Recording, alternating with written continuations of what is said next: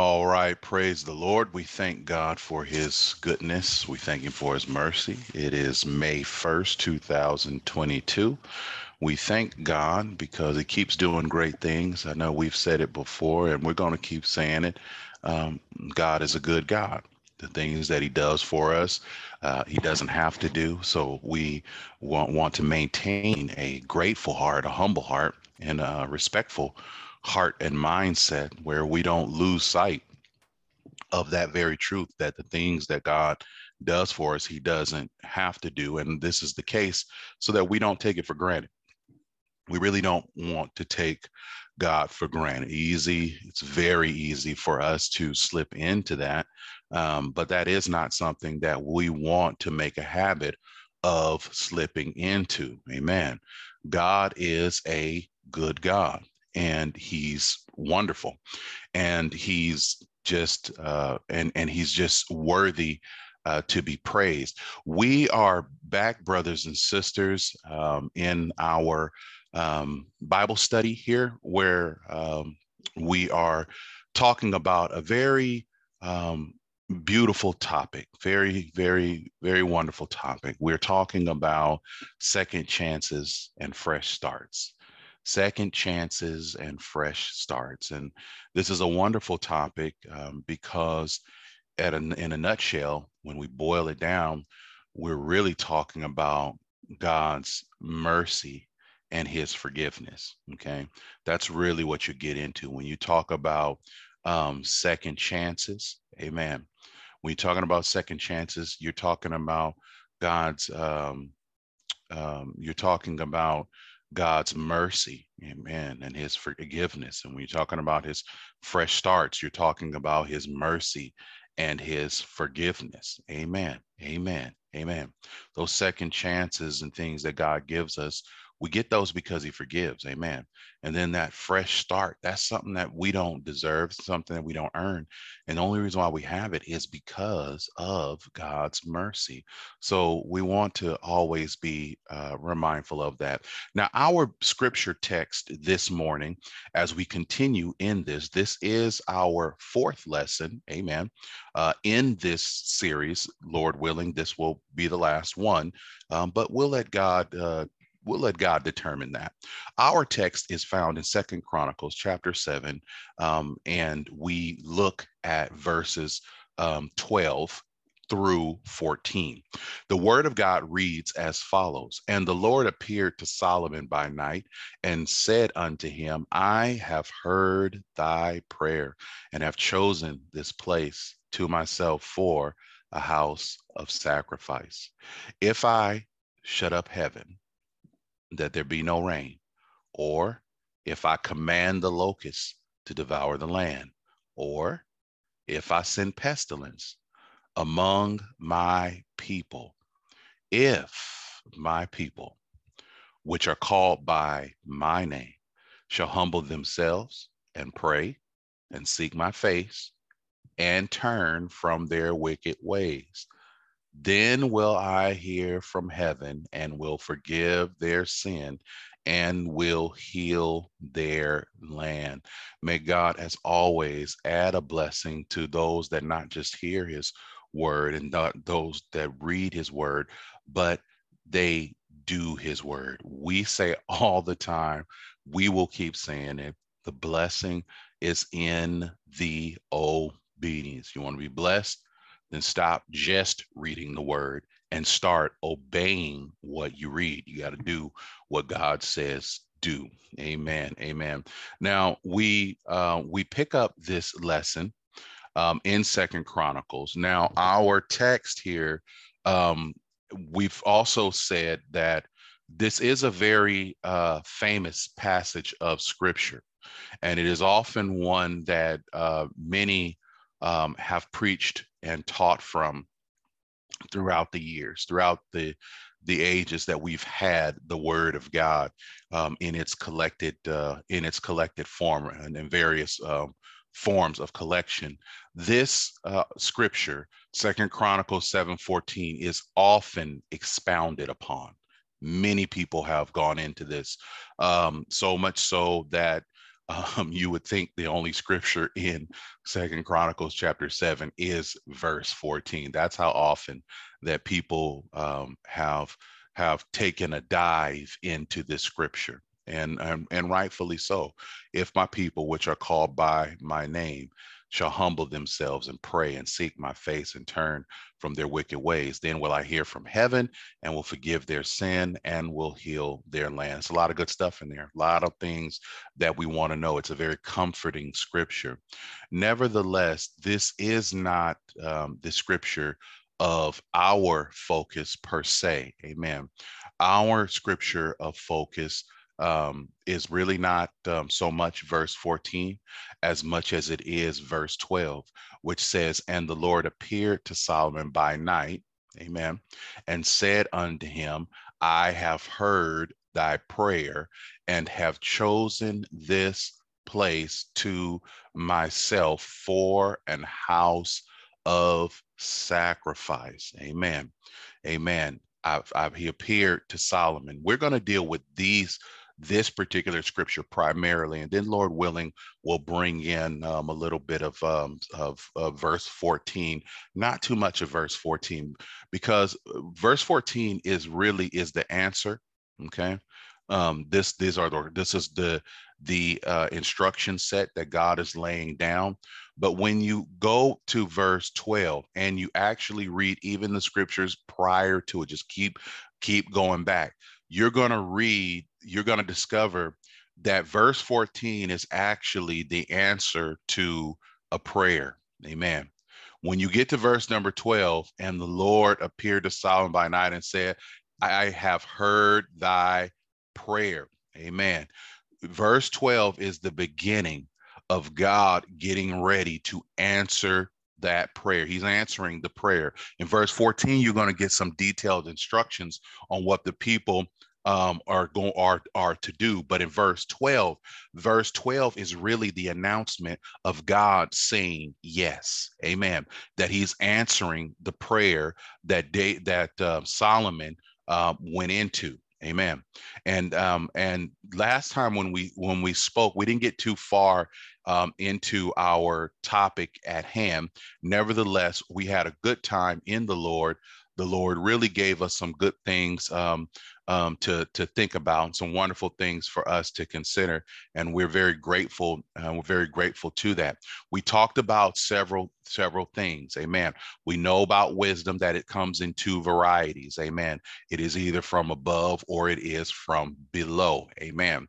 And to understand that, I invite you to read James chapter 3, verses 13 through 17, and you can read all about that. Amen.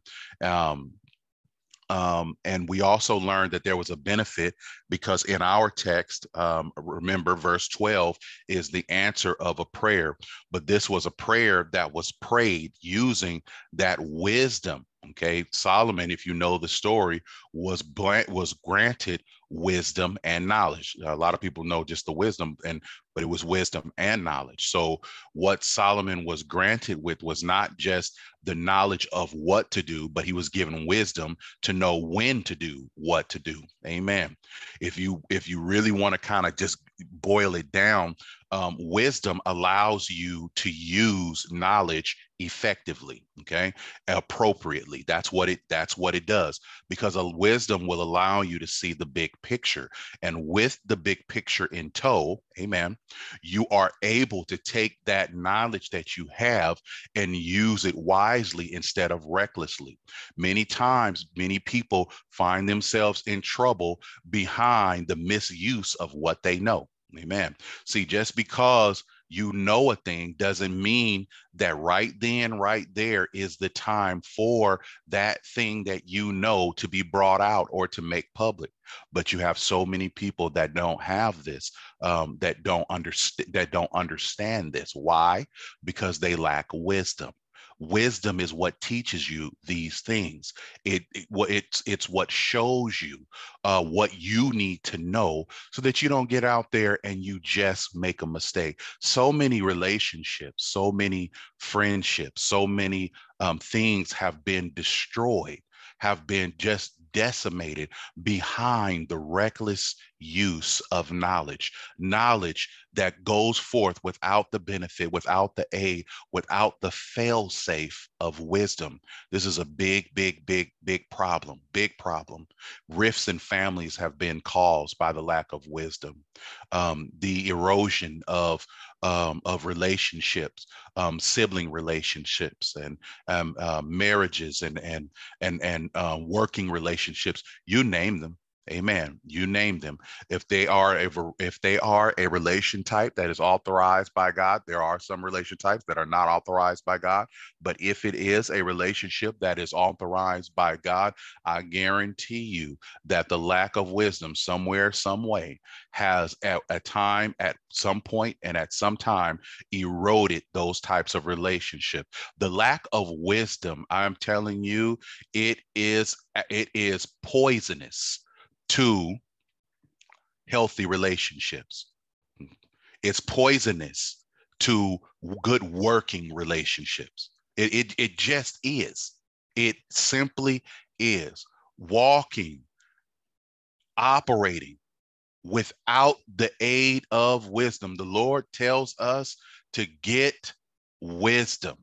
Amen. God wants you to have wisdom so much that he even tells us that if any man lacks wisdom, let him ask of God, and God gives it liberally. That's how much God is trying to give wisdom away, that wisdom that is from above. Why? Because he knows the things that you and I are liable to get ourselves involved in if we don't have wisdom. It's so sad. It's so sad. I have talked to many people through the years, done mentoring throughout the years, and I have talked to a number of people who have hurting relationships, whether it's a sibling or it's a marital or whatever it is, or a parental. It doesn't matter what it is. But people whose these relationships suffer all because of the misuse of knowledge. I'm just going to say what I want to say. No, you can't do that. Words have killed more people than all of the weapons and anything else that you can think of. Any bomb, any utensil of destruction or whatnot, these things are bad. They're absolutely bad, horrific even. But the decimation that has been had at the hand of the misuse of knowledge used without the aid of wisdom, has produced far more casualties throughout the ages than any weapon of mass destruction, any utensil of destruction. It doesn't matter. You can plug and play it, whatever it is that you want. Nothing has done more damage. Nothing has been more responsible for the destruction of people than words. Words without restraint, without guidance, without discipline, words without wisdom can be devastating. Get wisdom, friend. Get understanding. Don't let it be far from you. Don't let it leave your side. Don't undertake. Matter of fact, just close your mouth. Don't say anything until you first hear from wisdom. Solomon operated in the wisdom that is from above. Amen. And when he did so, it allowed him to accurately perceive a problem. He was able to correctly assess the needs of the problem, the situation, and then he was able to pray the appropriate prayer to deal with that situation, all because he operated not just in knowledge, because remember, Solomon was granted wisdom and knowledge, but one without the other, it can be problematic. Amen. You can have wisdom, but if you don't have knowledge that goes along with wisdom, even that can be detrimental. Because when you have wisdom, which is how to do or when to do, but you don't have knowledge, which is actually what to do, then that is also a recipe in a way of its own for stagnation. You got a whole bunch of information. You got a whole bunch of information about what about when to do certain things or when certain things should be done, but you still kind of need to know what to do, right?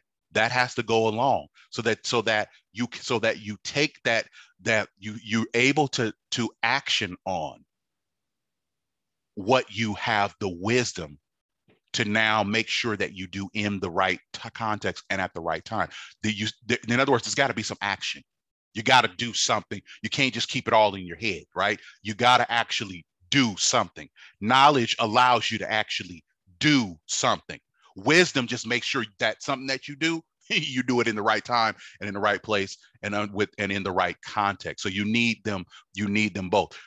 Solomon operated in this early in his life. He operated in this, and amen. And we see that, and it allowed him to assess problems accurately, assess the need of situations, and then pray a prayer that to deal with it.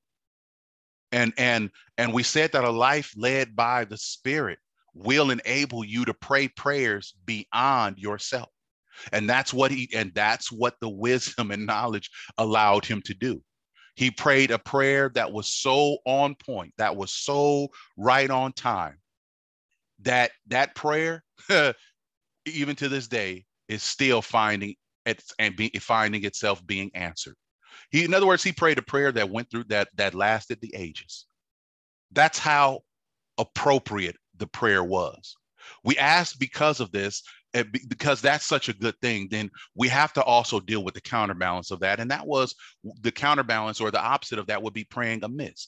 He didn't pray amiss, but the opposite of praying on point and praying this prayer that really goes beyond your own knowledge and intellect, a prayer that is led by the Spirit of God, which allows you to pray for things beyond what you even know to pray for, because we often don't know. Amen. Amen. But the opposite of being able to do that would be praying amiss. And we learned about that in James 4:3. I invite you to read that. And what we learned from that is that praying amiss is not praying for the wrong thing, is not just praying for the wrong thing. It can be. It's absolutely can be praying for the wrong thing, but more often than not, it's praying for the right thing the wrong way. In other words, praying amiss has to do with your motive, has to do with your heart. Why are you praying for what you're praying? What's at the bottom of this thing? What's at the source? Amen. What's behind it all? I hear what you're asking for. God hears what you're asking for. He's totally aware of the prayer, and the words are unoffensive. You've selected some good words to present before the Lord, to present a request, but there's just one matter: your heart. Why?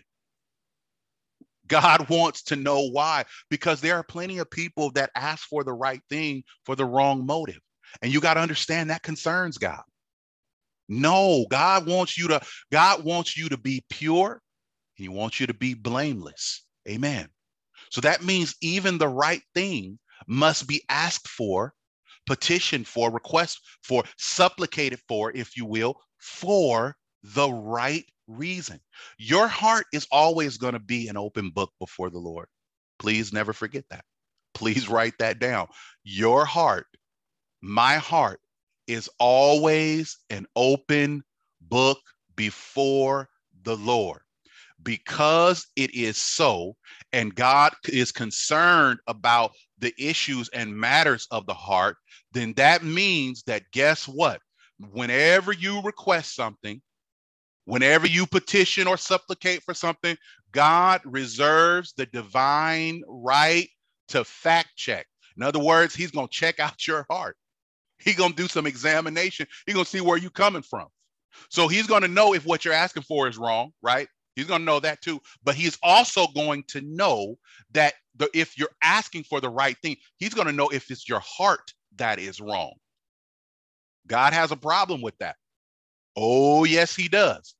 He's got a big problem with that. If you look at James 4:3, we're just going to go ahead and read that one. He says, ye ask and receive not because ye ask amiss. And we already told you about that. But watch this second part here, this B portion. That ye may consume it upon your lusts. I hope you heard that. I hope that you heard that. You're asking that you may consume it upon your lust. In other words, now the word lust there, okay? This is a very interesting usage of it, because the word lust there actually means source of joy or happiness. Amen. So in other words, what he's saying is that you're asking amiss. You're asking out of the wrong motive so that you can what? You can consume it, which means that consume means to spend. In other words, you can make use of it. You're really asking so that you can be happy. In other words, it's all about you. And God got a problem with that. Beloved, God got a problem with that. I know you might, but I'm asking for the right thing. But it's not a bad thing. I hear you. I get it. There's just one problem. Guess what? At the end of the day, it's really about you being happy. You want XYZ to happen and to take place because it's going to make you happy. No, because it's going to hook you up in some way, some fashion. Listen, he's checking the heart out. Stop trying to get stuff over on God. Listen, I got it. I can't do it. You can't do it. Nobody who's ever done it has been successful at it. God cannot be tricked. It's just not going to happen. You're not going to deceive God. See, that's the thing. You can deceive other people, but you cannot deceive God. You can even deceive yourself, and you still not going to deceive God. The only one who's going to be clueless is you. You're going to be the only one messed up. You can't get over on God. Amen. We got to make sure we don't do that. Okay. And we also learned the Holy Ghost helps us pray to help us circumvent that. The Holy Ghost helps us pray. And we learned about that in Romans 8:26. Now in Luke 18:1, we learned that we should always pray. Amen. Since we're talking about that, let's just lean a little bit further than that. We should always pray. Luke 18:1 tells us that. And he spake a parable unto them to this end, that men ought always to pray and not to faint. Yeah, God wants us to listen. God wants us to pray. Solomon prayed a prayer that used that wisdom, and it allowed him to pray the appropriate prayer. When we pray, God does not want you to pray amiss with the wrong motive. He don't want you to pray for the wrong stuff, but he equally does not want you to pray for the right stuff for the wrong way. That's all wrong to him. Praying for the wrong stuff and praying for the right stuff the wrong way is all wrong to God. I hope you understand that. You don't. There's no consolation prize. There's no part that's a little bit better. Oh, but technically I prayed for the right thing. God does not care. Praying for the right thing the wrong way is as equal to praying for the wrong thing. The Lord says, be ye holy, for I am holy. The Lord thy God is holy. God doesn't go around doing shady stuff. Doing stuff with all secret, all ulterior motives. He don't do all that. So why is he going to accept a prayer with ulterior motives? He just told you to be like him, be holy because he's holy. So when you operate in a fashion, listen, you can be almost all the way good, but do you realize that almost is not good enough for God? It ain't good enough for your salvation, and it is not good enough for your prayer life. Now, to circumvent this and to help us with that, we have an aid. We've got the Holy Ghost. We got the Spirit of the Lord. And if you have the Holy Ghost, a simple exercise of yielding to the Holy Ghost will ensure that you pray what needs to be prayed. Amen. Amen. Glory to God. This happens both in the natural and when you are praying in tongues in the Spirit. Glory to God. In case you didn't know this, for those of you, tongues is a prayer language. That is what God gives that to all his children. It is the initial sign that accompanies salvation. Does not mean that the person that after the initial sign that a person has a lifestyle in operating in. Nope, it don't have nothing to do with that. But it does serve as a proof of receipt that God has done what he said he was going to do for you in the process of salvation. Amen. Amen. Amen. Don't get it confused what he did in the book of Acts with what Paul was talking about in Corinthians. That's two different things. That is two different things. Amen. But nevertheless, God aids us by his spirit in prayer, both when you're praying in tongues, glory to God, and when you are praying in the natural. But guess what? You know what you got to do? You got to yield. Got to yield in each case. In each case. Speaking in tongues got to take place what? When God gives utterance. When the Spirit gives utterance. That's what the Word of God says. Amen. And if God is giving utterance, then it's going to be the right thing. You can count on that. You're going to be praying the right thing. Don't worry about it. If the Spirit of the Lord is giving, is inspiring that tongue, you're going to be praying the right thing. Now you get up there and start doing your own stuff, but man, you on your own. I don't know nothing about that. We don't know nothing about that. And God, listen, and God don't want that. Be led by the Spirit, beloved. Be led by the Spirit. When you're praying in the natural, Bible says we don't always know what we ought to pray for. But when you yield to the Holy Ghost, glory to God, the Lord will put some words in your mouth, some concepts, some things in your mind. Glory to God. That are beyond you. He'll inspire he'll inspire within you the right situation, the right thing to pray for. God got this thing and God got you. Amen. Amen. And then some. Amen. Not only does God want us not pray amiss, and not only should we and amen for the Holy Ghost helping us, but we should always pray, Luke 18:1. But in more so than that, we should also, when we pray, since the Lord tells us he wants us to pray always. Okay, what should we always be praying for if he wants us to pray always? I'm glad you asked that question. 2 Thessalonians chapter 1, verses 11 through 12. Wherefore also we pray what? Always. Didn't Luke tell us we are men to always pray? Now he's telling you what you should always be praying for. You got to go to Thessalonians to find that. Glory to God.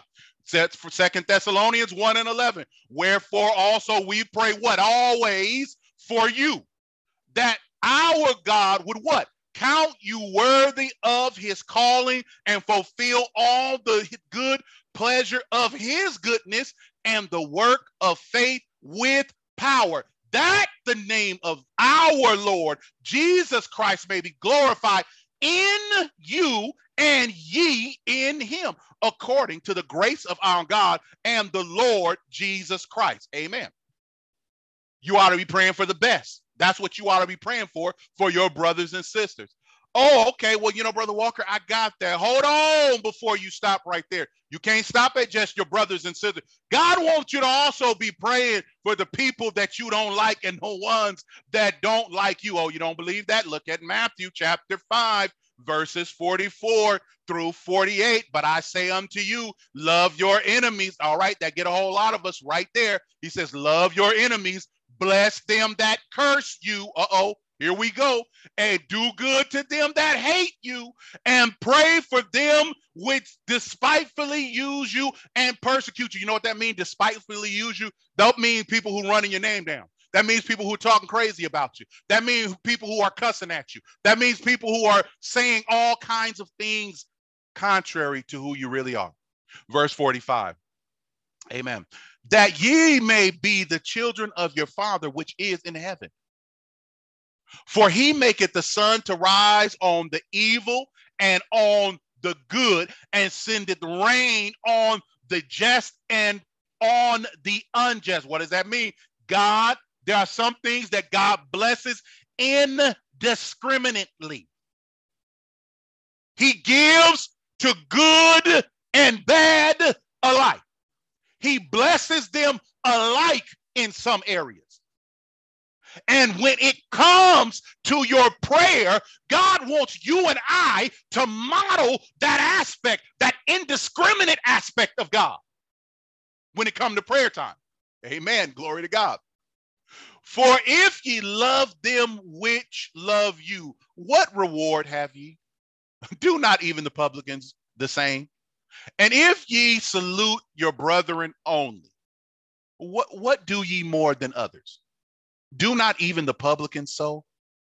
Be ye therefore what? Perfect, even as your Father, which is in heaven, is perfect. God wants you to pray for the best for your brothers and sisters, that his glory, that his will be done in them. But guess what?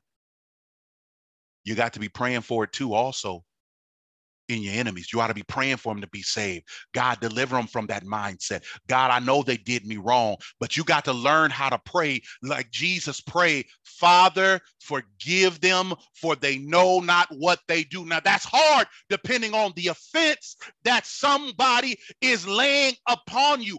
But what offense is greater than praying that prayer in the midst of those who are actively murdering you? That is what Jesus did. In the middle of being executed, he prayed a prayer that said, Father, forgive them, for they know not what they do. So what excuse do I have? Oh, but you just don't know. He did this. She did that. And how could they do this? And how could they do that? And I'm supposed to just let it go? I'm supposed to just forgive them? Does not the word tell us overcome evil with good? Oh, yes, it does. But yet when the mind starts to, unaided by the Spirit, that natural man, the knee-jerk reaction is, but I've been done just too wrong. This is a bridge too far, and we can't pass it. But I'm gonna tell you something. Your sin was a road too far. Oh, yes, it was. The wages of sin is death. That was a road too far. But there is no that too far, just listen. It was too far for us to come back from on our own. Nah, we couldn't do it on our own. We done too much. See, when those folks was out there saying, crucify him, guess what? They was your stand-in. They represented you. They was just saying it for you. Because every time you sin and you walk in unrighteousness, every time I sin and I walk in unrighteousness, I ain't no better than those that said, crucify him. Away with this Jesus. Give us Barabbas. The word of God says that while we were yet sinners, Christ died for us.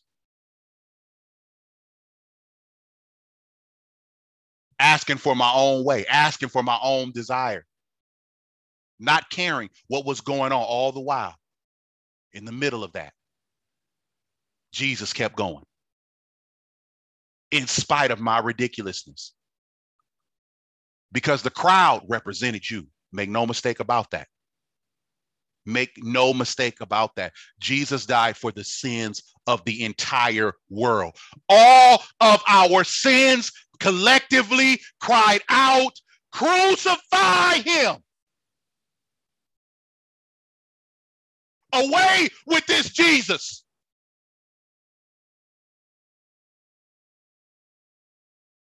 But in the midst of that, of being executed,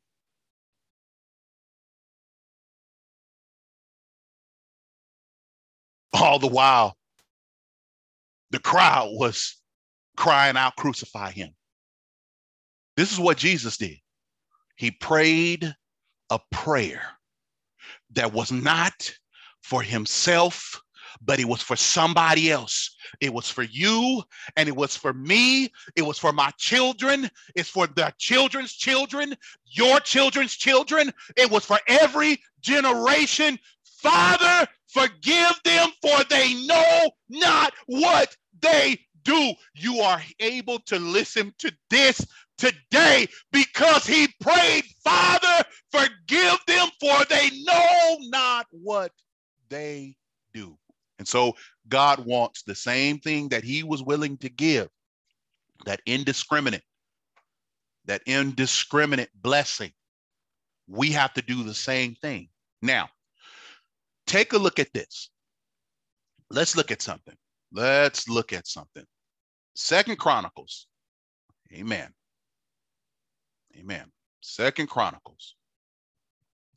And in a minute here, we're going to look at chapter 6, and we're going to look at verse 21.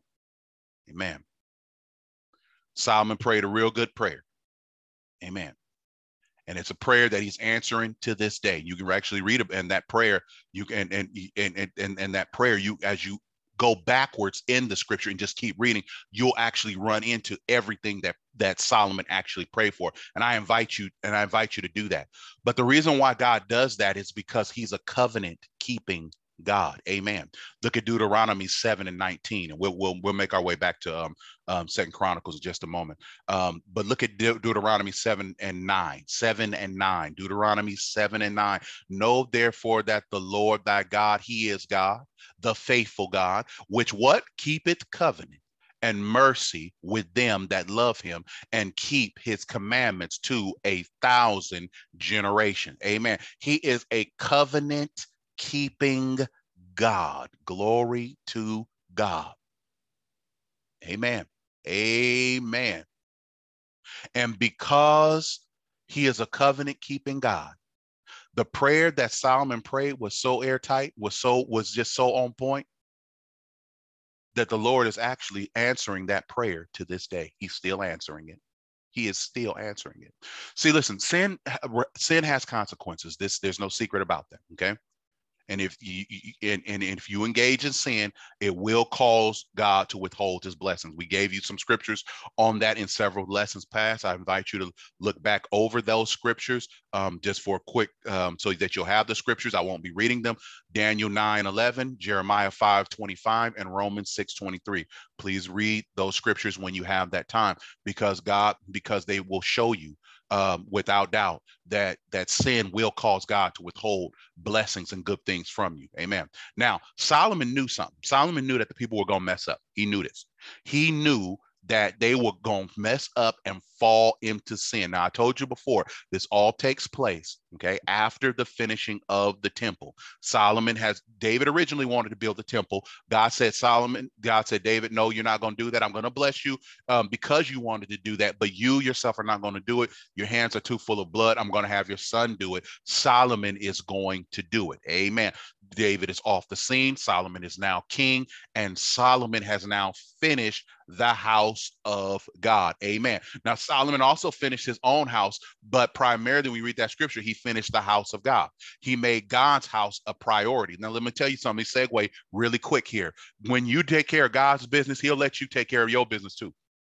You're going to find that you got enough time to do what you need to do. It's going to be time to do God's stuff, and it's going to be time for you to do your stuff. Now, let me tell you something. When you are operating and everything, God is a God of balance, and you need to understand this. God makes room for you to take care of his business, and then room for you to take care of your business. He does that. Now, when you find an imbalance going on, something is wrong. See, when you find that all your time is spent on, so to speak, God's thing, God does not require you to do that. No. God knows there are other things that you also need to do. Amen. And God makes room for you to do all of those things. There's a time to teach lessons. There's a time to preach sermons. There's a time for prayer. There's a time for all of that. Yes, it is. But there are also other times for you to do other things. There's time for you to be with your family. There's time for you to enjoy one another. You hear what I'm telling you? Balance. Balance, beloved. Balance. When your church is requiring all your time, something is wrong. When you are doing all what you want to do and you are not making time to do God's stuff, something is wrong.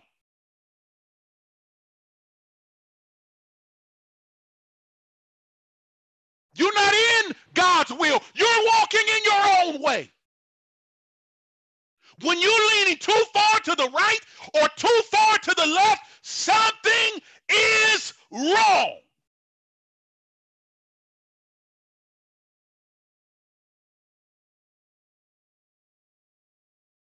God make time for you and your family. Glory to God. You got a whole lot of people hiding behind, I'm doing the Lord's work, all because they don't want to spend no time at home. You got things you need to take care of at home. Relationships that got to be worked on. You got to do all of these things that you might be what? Blameless.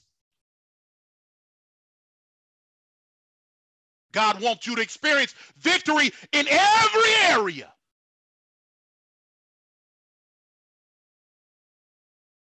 You spend all your time at the church. What kind of nonsense is that?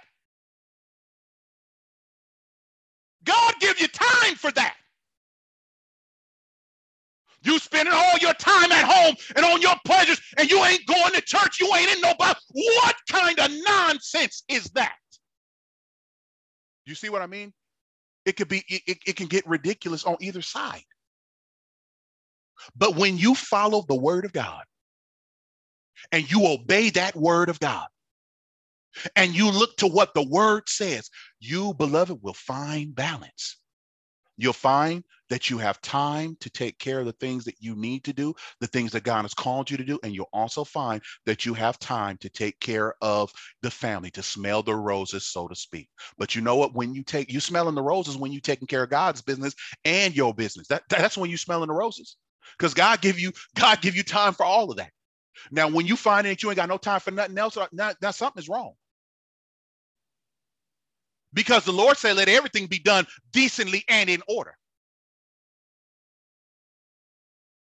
So don't come with no nonsense talking about, oh, well, you know what? I just got to keep on going or whatever else. You know, you done got COVID, you sick, you done messed up, and you're going to push your way to church. You better stay at home.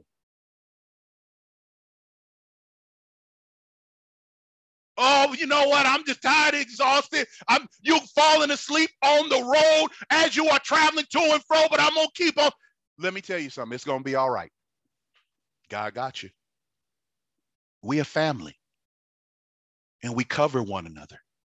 And God knows when you need some rest, but he also knows when you overrested.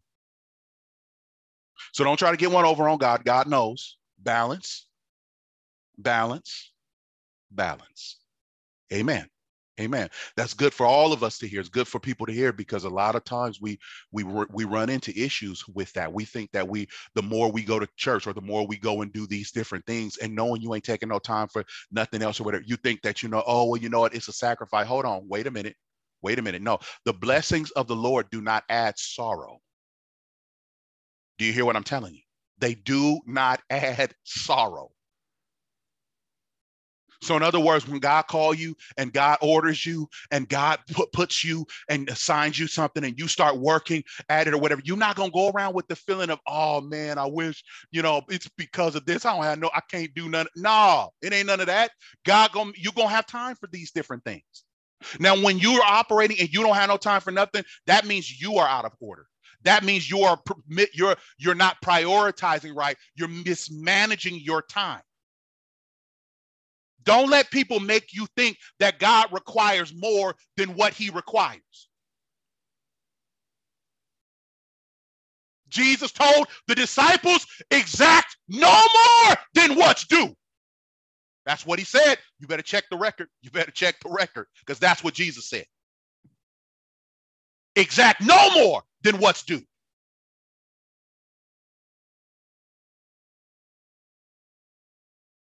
Don't let nobody convince you to keep going above and beyond when you have given everything that you have and you ain't got no more and you now need to go to sleep. Man, listen, You better go home and take a nap. Go home and take a nap. Get your second wind. Come on back. That's how that goes. God got you. God got you.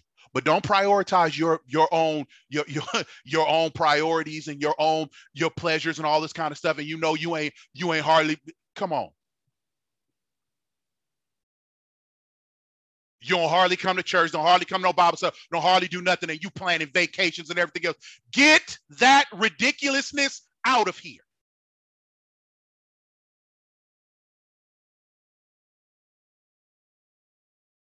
You better cancel them plans and give God the service that he deserves.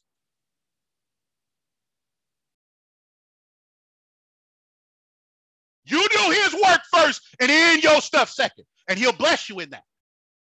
Glory to God, provided you are not coming up with something strange. Amen, amen. I know somebody needed to hear that, because there are a lot of us that are unbalanced, a lot of us, and you don't hear and see. And the thing is that in the church, many times what will happen is that there's always more work than there are hands to do the work. Is the way it's saying. But this is why the Lord said, pray to the Lord of the harvest that he'll send forth laborers into, amen, into the harvest and into that field. He said, he told you what to do with that. When you don't have enough, you don't overexert yourself by planning up the world when you know you ain't got enough people and not enough resources to be able to do. You don't tax everybody into oblivion. You don't run everybody into the ground. That is evil and not the will of God. And you can't do that. You're not going to slide that over talking about you did that in the name of the Lord. He didn't ask you to do that. He did not ask you to do that. That's you doing that. That's you misplanning and you mishandling stuff.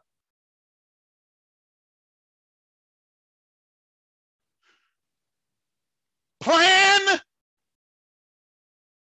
accordingly.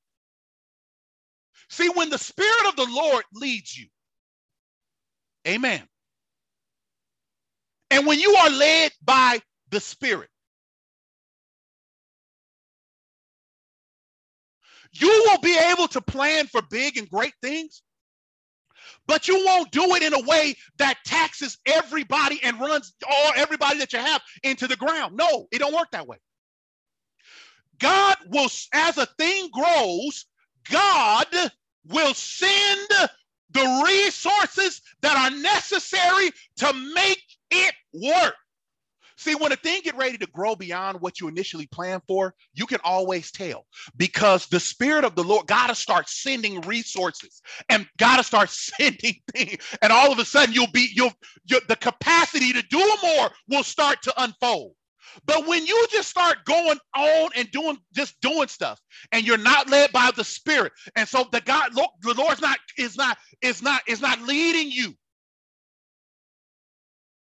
in what you're doing. You're just taking on all of these different things. Well, guess what? You run the risk of invoking spiritual burnout among the brethren. You don't want to do that. That's mishandling the resources that God has given. What am I telling? I'm telling you, let God expand it.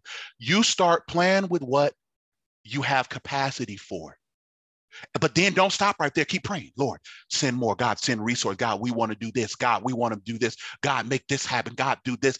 God will breathe and God will expand. Now, I hope this is good for somebody, because somebody probably really did need to hear that. Amen. Amen. I know that that's good stuff. I know that that is good stuff. Solomon prayed. Solomon knew the people were going to mess up. So this is what he did. He prayed for the privilege. This is why we say that prayer was so airtight, because this is what he actually prayed for. Solomon prayed for the privilege of having access to forgiveness whenever one who would fall into sin, whenever that one who would fall would turn again towards God, they would have forgiveness. And you can read about this in 2 Chronicles chapter 6, starting at verse 21. and read through verse 42. Solomon knew that the people were going to mess up. He knew that. When the temple was done, everybody's excited. Everybody's on cloud nine. Everybody's happy. Everybody is operating in a spirit of praise and worship, and everybody is on point right now. Everybody's in tune with the Lord on this day. But Solomon perceived something with the wisdom and knowledge. He knew that you wasn't going to always feel that way. He knew that they weren't going to always be in tune. One of the reason why when you're witnessing and sharing the word of God, it is important that you do not misrepresent what God is offering. God is offering eternal life. Yes, he is. Okay. But God is offering forgiveness of sin. Yes, he is. If you will repent, he's offering that. Amen. But at the end of the day, if you take all of this stuff and you boil it down, what God is offering is righteousness. He's offering to take the righteousness that he has and apply his righteousness to your account, because you don't have any. Your bank account of righteousness is on zero. And only the righteous shall see God. Only those that are holy shall see God. You don't have no holiness, no righteousness of yourself. Yet it's required. So Jesus went to the cross, paid it all, and rose on the third day so that he could cover your debt. He could cover your deficiency, your default. And he covered it with his blood. It paid it all. But not only did it pay for it all, it also filled your account up with righteousness. His righteousness. Bible calls it imputed. His righteousness that's laid to your account. Now, you now have the righteousness acquired or required in order to be with God. Now, this is what God is offering. But what he is not offering, God is offering righteousness, a right standing with God. But what he's not offering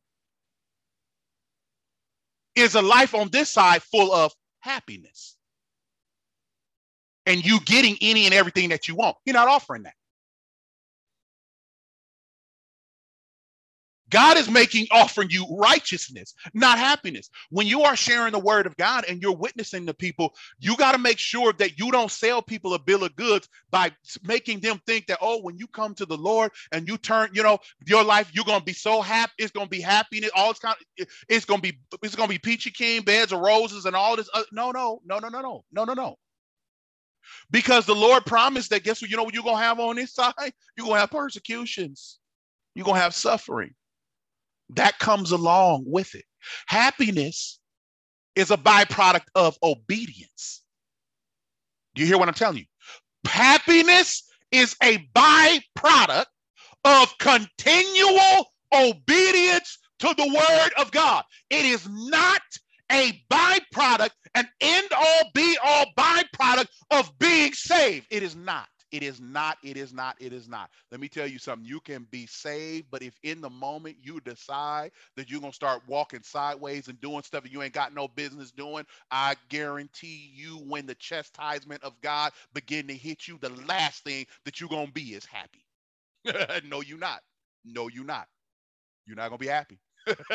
You're not going to be happy. God, you're not going to get hooked up. God not going to hook you up with nothing.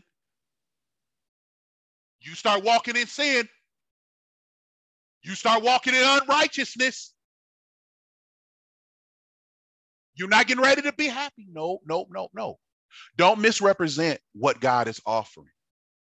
The reason why is because when you misrepresent what God is offering and you make people think that, oh, all your problems is going to go away, everything is going to be all good and all this kind of stuff, then what ends up happening is they come in, go through the salvation process according to the Bible. Again, Acts chapter 2, start reading verse 36, 38, and you'll see a clear example of the salvation process. You'll see what happens, okay? But what happens is that when you misrepresent what the message, and people come to the Lord looking for happiness, then what happens is that as soon as they start to not feel happy anymore, they have tied their salvation and everything to that. Okay. And so now, as soon as they start to deal with the persecution that comes along with being saved, because remember, that's what the Lord promised you was going to get. He promised you was going to be happy, but he promised you was going to get that persecution. He promised that. He promised you was going to get that suffering, but he didn't promise you was going to get that happiness. But when you have made a person think that they are going to just be happy all the time, now they come to the Lord. No. See, the happiness is going to come as they continue to be obedient to the Lord. But that happiness is not going to be 24/7. There's going to be some unhappy times. You hear what I'm telling you? You're going to deal with that. But when a person has been misrepresented and they feel like you done sold them a bill of goods. And then what happens is that they come expecting that everything's supposed to change and everything's supposed to be different. And then when that real life start hitting, the life after you've been water baptized in the name of Jesus and filled with the Holy Ghost, when life start happening again, now all of a sudden they're like, what's going on?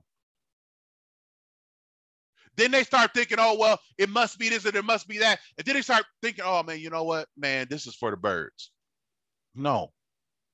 An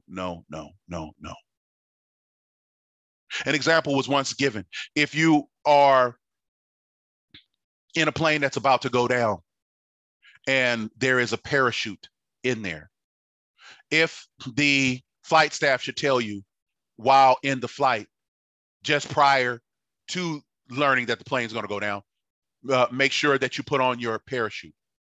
The parachute is for safety. So in case the fight goes down, you be able to bail out and you'll have a parachute and you'll have first and you'll be able to have a safe landing. But if that parachute is this backpack of a parachute is all awkward and everything, and maybe the color of it clashes with your clothes and it don't fit and it's a little cumbersome to wear. If you knew that the plane was getting ready to go down, you wouldn't be concerned about the cumbersomeness of the backpack.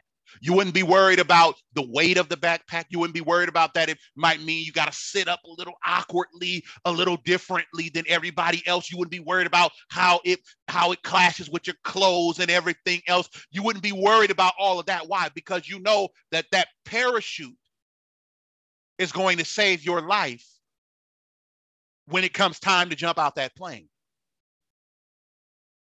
That's the way righteousness is and holiness is. It's the parachute that you better have on, because the plane of this life is going down. But to wear that parachute means you're going to have to sit up a little bit. You ain't going to be able to stretch all the way out in that chair, and you're not going to be able, and it might wrinkle up some of the things, and it might not be very forthcoming. When you come to the Lord, you come for holiness and righteousness, not for happiness. And it is important that when you share in the word, you make people sure that they understand that. That way, when the turbulence hits and life starts to become a little unstable, they don't turn and look and say, oh man, you know what? It's all because of this backpack. No. Why? Because they had a proper understanding of what that backpack was for. They understood that in it contained a parachute. They understood that righteousness means that I can't do what everybody else do. I can't dress like everybody else. I can't walk like everybody else. I can't talk like everybody else, but I've got church. Glory to God. Glory to God. It might mean that I can't everything and every gathering, and I can't be a party to this, that, and other. I've got to walk holy before the Lord, but I've got to do it because only the righteous shall see God. None but the righteous shall see God. Amen. Amen. Amen. Brothers and sisters, make sure that you don't misrepresent. You don't misrepresent what God is offering. Solomon prayed for the privilege of having access, that we would have access to forgiveness when a person would fall into sin, if they would turn towards the Lord. Now, obviously, this is turned into a 5-part lesson. So next week, we will endeavor to actually finish this up. I'm telling you, we go with the Spirit of the Lord. I always have intention of making it someplace, but you know what I've learned? Let God do the talking. I learned to get out the way and let God say what he's going to say. I don't care if I make it only through one word in a scripture. If God, we gonna stop when God says stop. And we gotta go push pause on what God want to say, because I want to get to know we're going to get right then and there. So thank the Lord for the word that he's given us today. We are going to pick this up next week in part 5 of this wonderful lesson of second chances and fresh starts in the Lord. Brothers, have a wonderful, wonderful Sunday. Sisters, have a wonderful, wonderful Sunday. Until next time, God bless you. I'm going to go ahead and stop the recording here.